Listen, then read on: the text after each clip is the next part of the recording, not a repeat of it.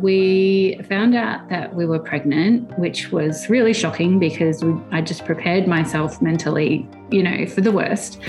When I went for the first scan and I looked at the screen of the sonogram and you could clearly see 2 sacs, and he goes, there's a chance that you might be having twins.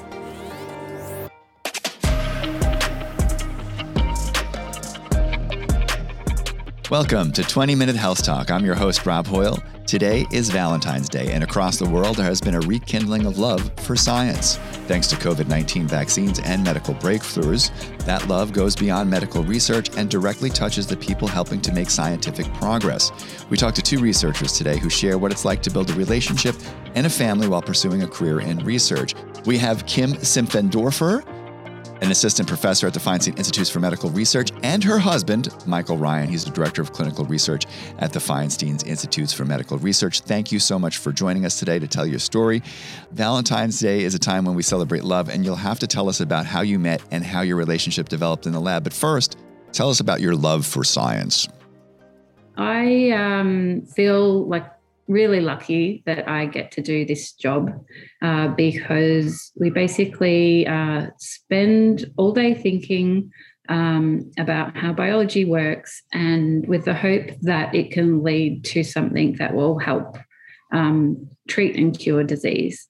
And I love that we get to be creative, that we get to play with data. We work with really super, super smart people, very ambitious and hardworking people. And so honestly, it's great to be part of such an incredible team and just do such interesting things every day. Yeah, I mean, the big thing for me is I've always really enjoyed working for Northwell and for Feinstein in general. And it gives you a sense of pride that you're doing something for the greater good to help people, just helps put passion into what you do.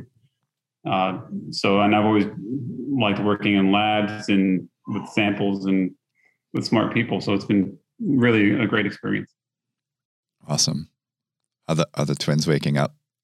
Yeah. Can you hear them? We can go grab them if you want to get a quick shot of them. Yeah, that'd be great. That's awesome. Kim, as Mike goes to get the twins, why don't you tell us how you wound up at the Feinstein Institutes for Medical Research? I did my PhD at the University of Melbourne, and what I really am interested in studying is the genetics of human autoimmune disease. And so I found Peter Gregersen, the director and the center head of the Genomics and the Genetics Center at the Feinstein Institutes for Medical Research. He's a world-renowned geneticist and also happens to have a repository for studying healthy individuals in the human population called the Genotype and Phenotype Registry. And that is one of the main draw cards that brought me here, because I think that is a brilliant way to study human genetics. Aw. Is that Luna? This is Luna. She's the bigger one. Aw. Hi. Oh, hi, Luna. And there's Stella. Steffi. Yeah, Steffi. Steffi. Oh my. They're identical. Yeah. Do you ever mix them up, or now? We occasionally when it's dark. Yeah, and the big sister is Thea. That's right. yeah, a bunch of smart women. There you go, right? Yeah. Oh, they're beautiful. Awesome. And Michael, what brought you to Feinstein?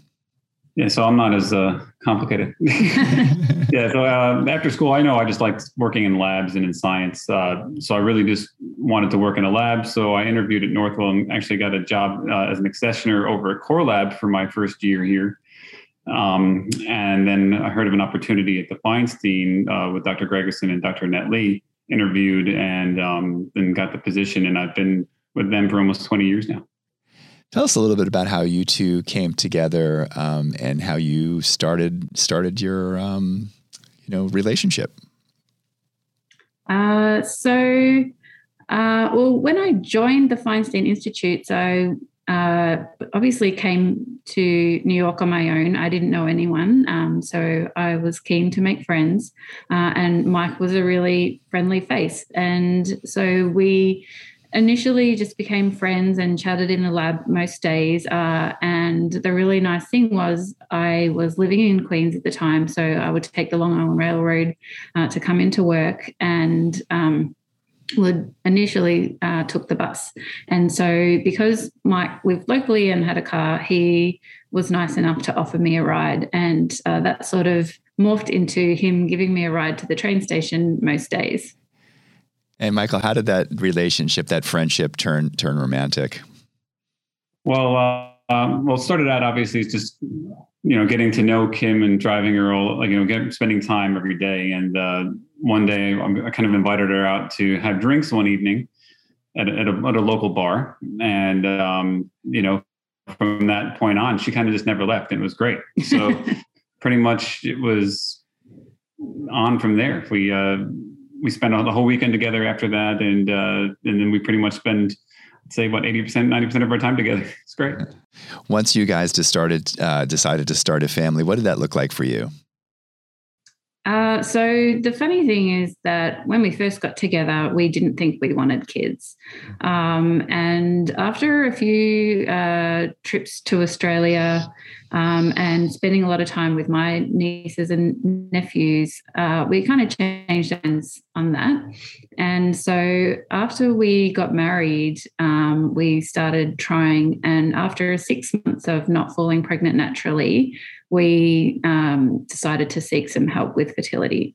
We learned that we have infertility, and so that was really the beginning of our IVF journey. Yeah. So tell me a little bit about that journey. It could be a difficult journey. Tell me a little bit about it for you guys.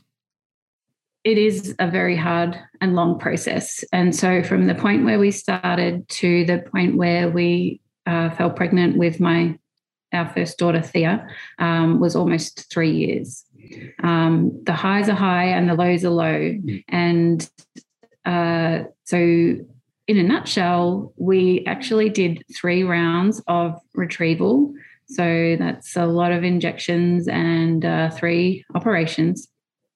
And our first attempt at transferring an embryo failed. And so after that was our second and third retrieval, and we decided to do the 2 lots of retrievals because in the second retrieval we only obtained 1 good embryo, and so we knew that we probably wanted to have more than 1 child, and that if we didn't get and freeze more embryos at that time, that I would be a few years older probably before we were able to get and save those. And so we ended up banking a bunch of embryos, and the first one of those that we transferred, I fell pregnant with, and that became our daughter Thea, who's now 2.5. Yeah. So I just want to add to that. So the overall process was pretty stressful.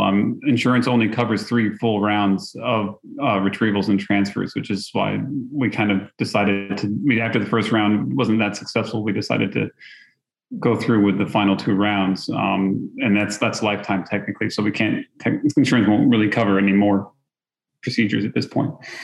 Right. It's also a very expensive process. So we basically burned through the medication allowance for our lifetime in the first round of retrievals. So after that, the medication, which is very expensive, was all out of pocket.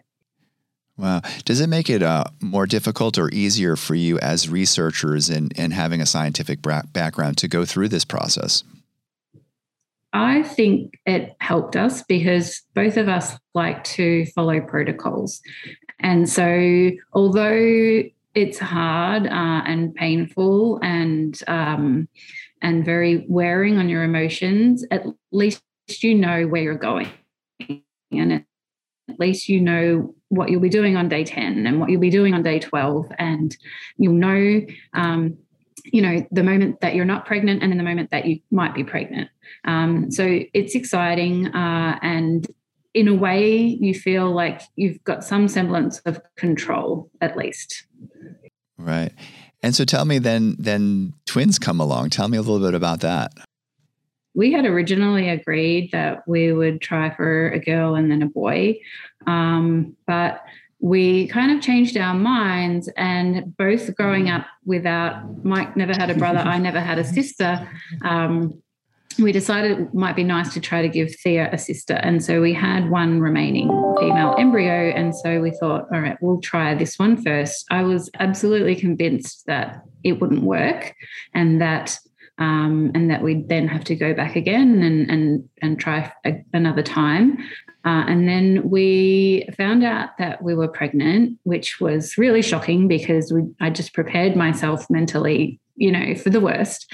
And so that was like a lot of tears and of happiness. And then when I went for the first scan, the doctor who wasn't the doctor who actually performed the transfer of this particular embryo. And so he's looking and he says to me, "How many embryos did you put in again?" And I said, "1." And then I looked at the screen of the sonogram and you could clearly see 2 sacs. And he goes, "There's a chance that you might be having twins." And at that moment, I just knew that it was going to be twins for sure. How excited were you for that, and how excited was Thea? I don't think Thea really understood for a while because we actually named them early. So it's Luna and Steffi are the 2 twins. So we would always refer to them as Luna Steffi, and I think she always just thought it was one thing. I don't think she understood that it was really 2. Well, we did teach her because everyone would always ask her how many babies are in mummy's belly, and she'd say 2. But being so little, we're not really quite sure how much of that she understood. But no, she's a great big sister. How wonderful is this for you and the family? What is this like? You seem over the moon. It is great. And Mike's from a really big family. And so it's kind of amazing, actually, that this was the first set of twins on his side of the family. My side of the family actually has 3 sets of twins. And so not such a amazing, wonderful, it is amazing and wonderful, but it's not as new as it is here in the New York family. I mean, I think it's a miracle, to be honest. I think we're very, very lucky. Awesome. And Michael, what's it like to be raising 3 girls? It's challenging, but it's good. It's great. They're all lovely kids. Sometimes I feel like it can be easier, but I just worry about the later years. Yeah. Being a dad to teenage girls kind of scares me, but each day at a time, right? Yeah. So, Michael, during the height of COVID, you were part of the COVID-19 response team. What did that look like for you and for your family? So that was a tough time. We were still living in Manhasset at the time, and Kim was pregnant, and Thea was still less than 2.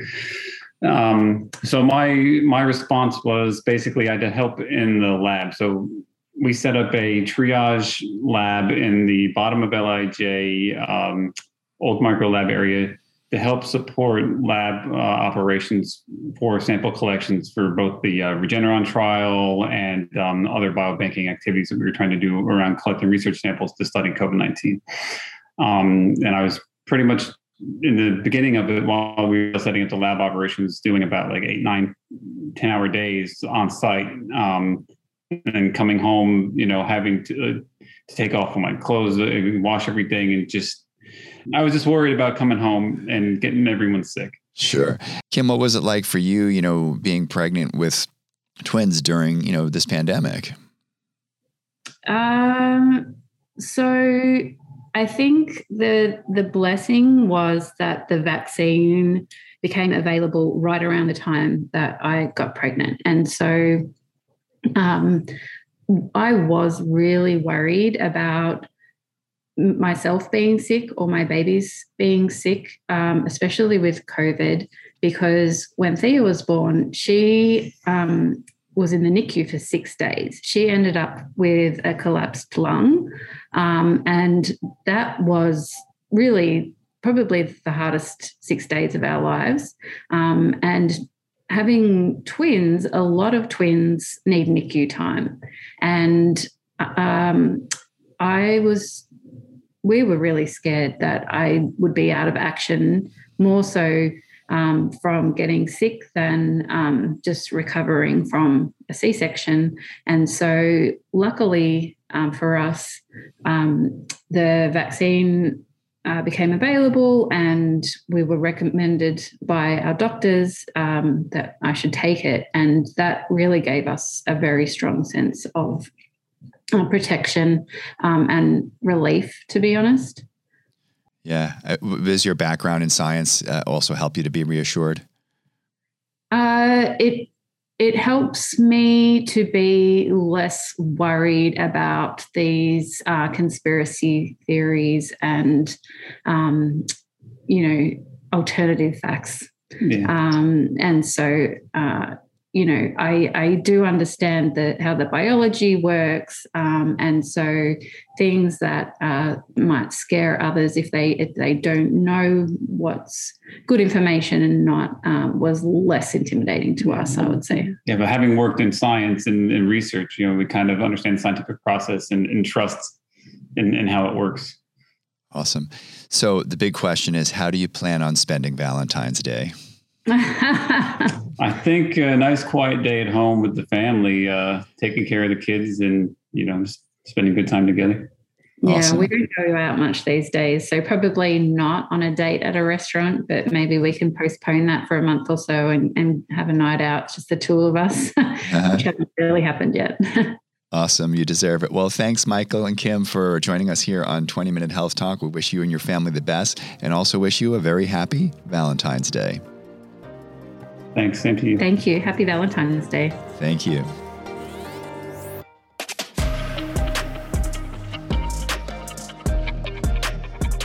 Part of Kim and Mike's story as a couple was undergoing in vitro fertilization to get pregnant. Joining us now to talk more about IVF and the role partners can play is Dr. Sarah Pachman. She is a maternal fetal medicine doctor, and Dr. Pachman is now the newest member of the 20 Minute Health Talk team, and she's going to lend her expertise and insight in a way only she can. Dr. Pachman, so great to have you here on 20 Minute Health Talk. Thank you so much. I'm so excited to be here and so excited to be part of this team. Today, we're talking about what is IVF, kind of what are some of the challenges, and what are some of the top tips that we can give to spouses or partners for patients undergoing IVF to make the process and the journey hopefully a little bit easier.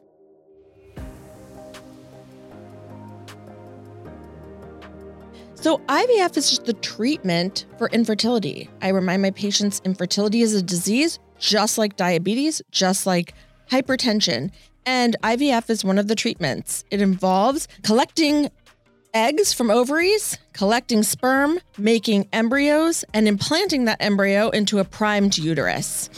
What are some of the challenges? There's a huge emotional and kind of physical stress that goes along with it. It's a lot of appointments.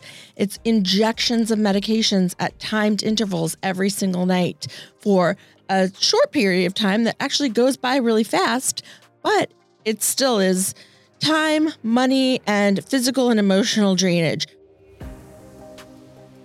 IVF has a very, very high success rate. It is the first-line treatment for infertility, especially in patients who've been trying for a long time. There's a lot of things that partners can do to help support the process and be there for partners while they're on their journey. First, let's go through some tips on how to offer tangible support to your partner. So many times I have patients come to my office really ready for this appointment. We're talking preconception. We're talking how to get pregnant. We're talking how to have a healthy pregnancy. And all of a sudden they don't remember all the questions that they had 2 hours ago in their head. I find it really, really helpful when partners or spouses keep a list of questions. And as the days are going on, put them in your phone, write them down on a piece of paper, come to the visit, adding extra support to everyday living. Plan some dinners, do some date nights, have flowers ready or something ready for when she's coming home, especially if she's still having to work, is always super helpful. Being there for her in an emotional way. Sharing the burden. I always remind my patients that this is a 2-person job and a 2-person commitment. If you can get ice packs or heat packs or little things to help alleviate the pain, and even learn how to give injections, it's more supportive than you could ever even realize. And then just be committed. Come to the appointments, be there for her. Learning the lingo and knowing the medical terminology and being able to discuss that and share that with her is very, very important, and the best way that you could be supportive to her.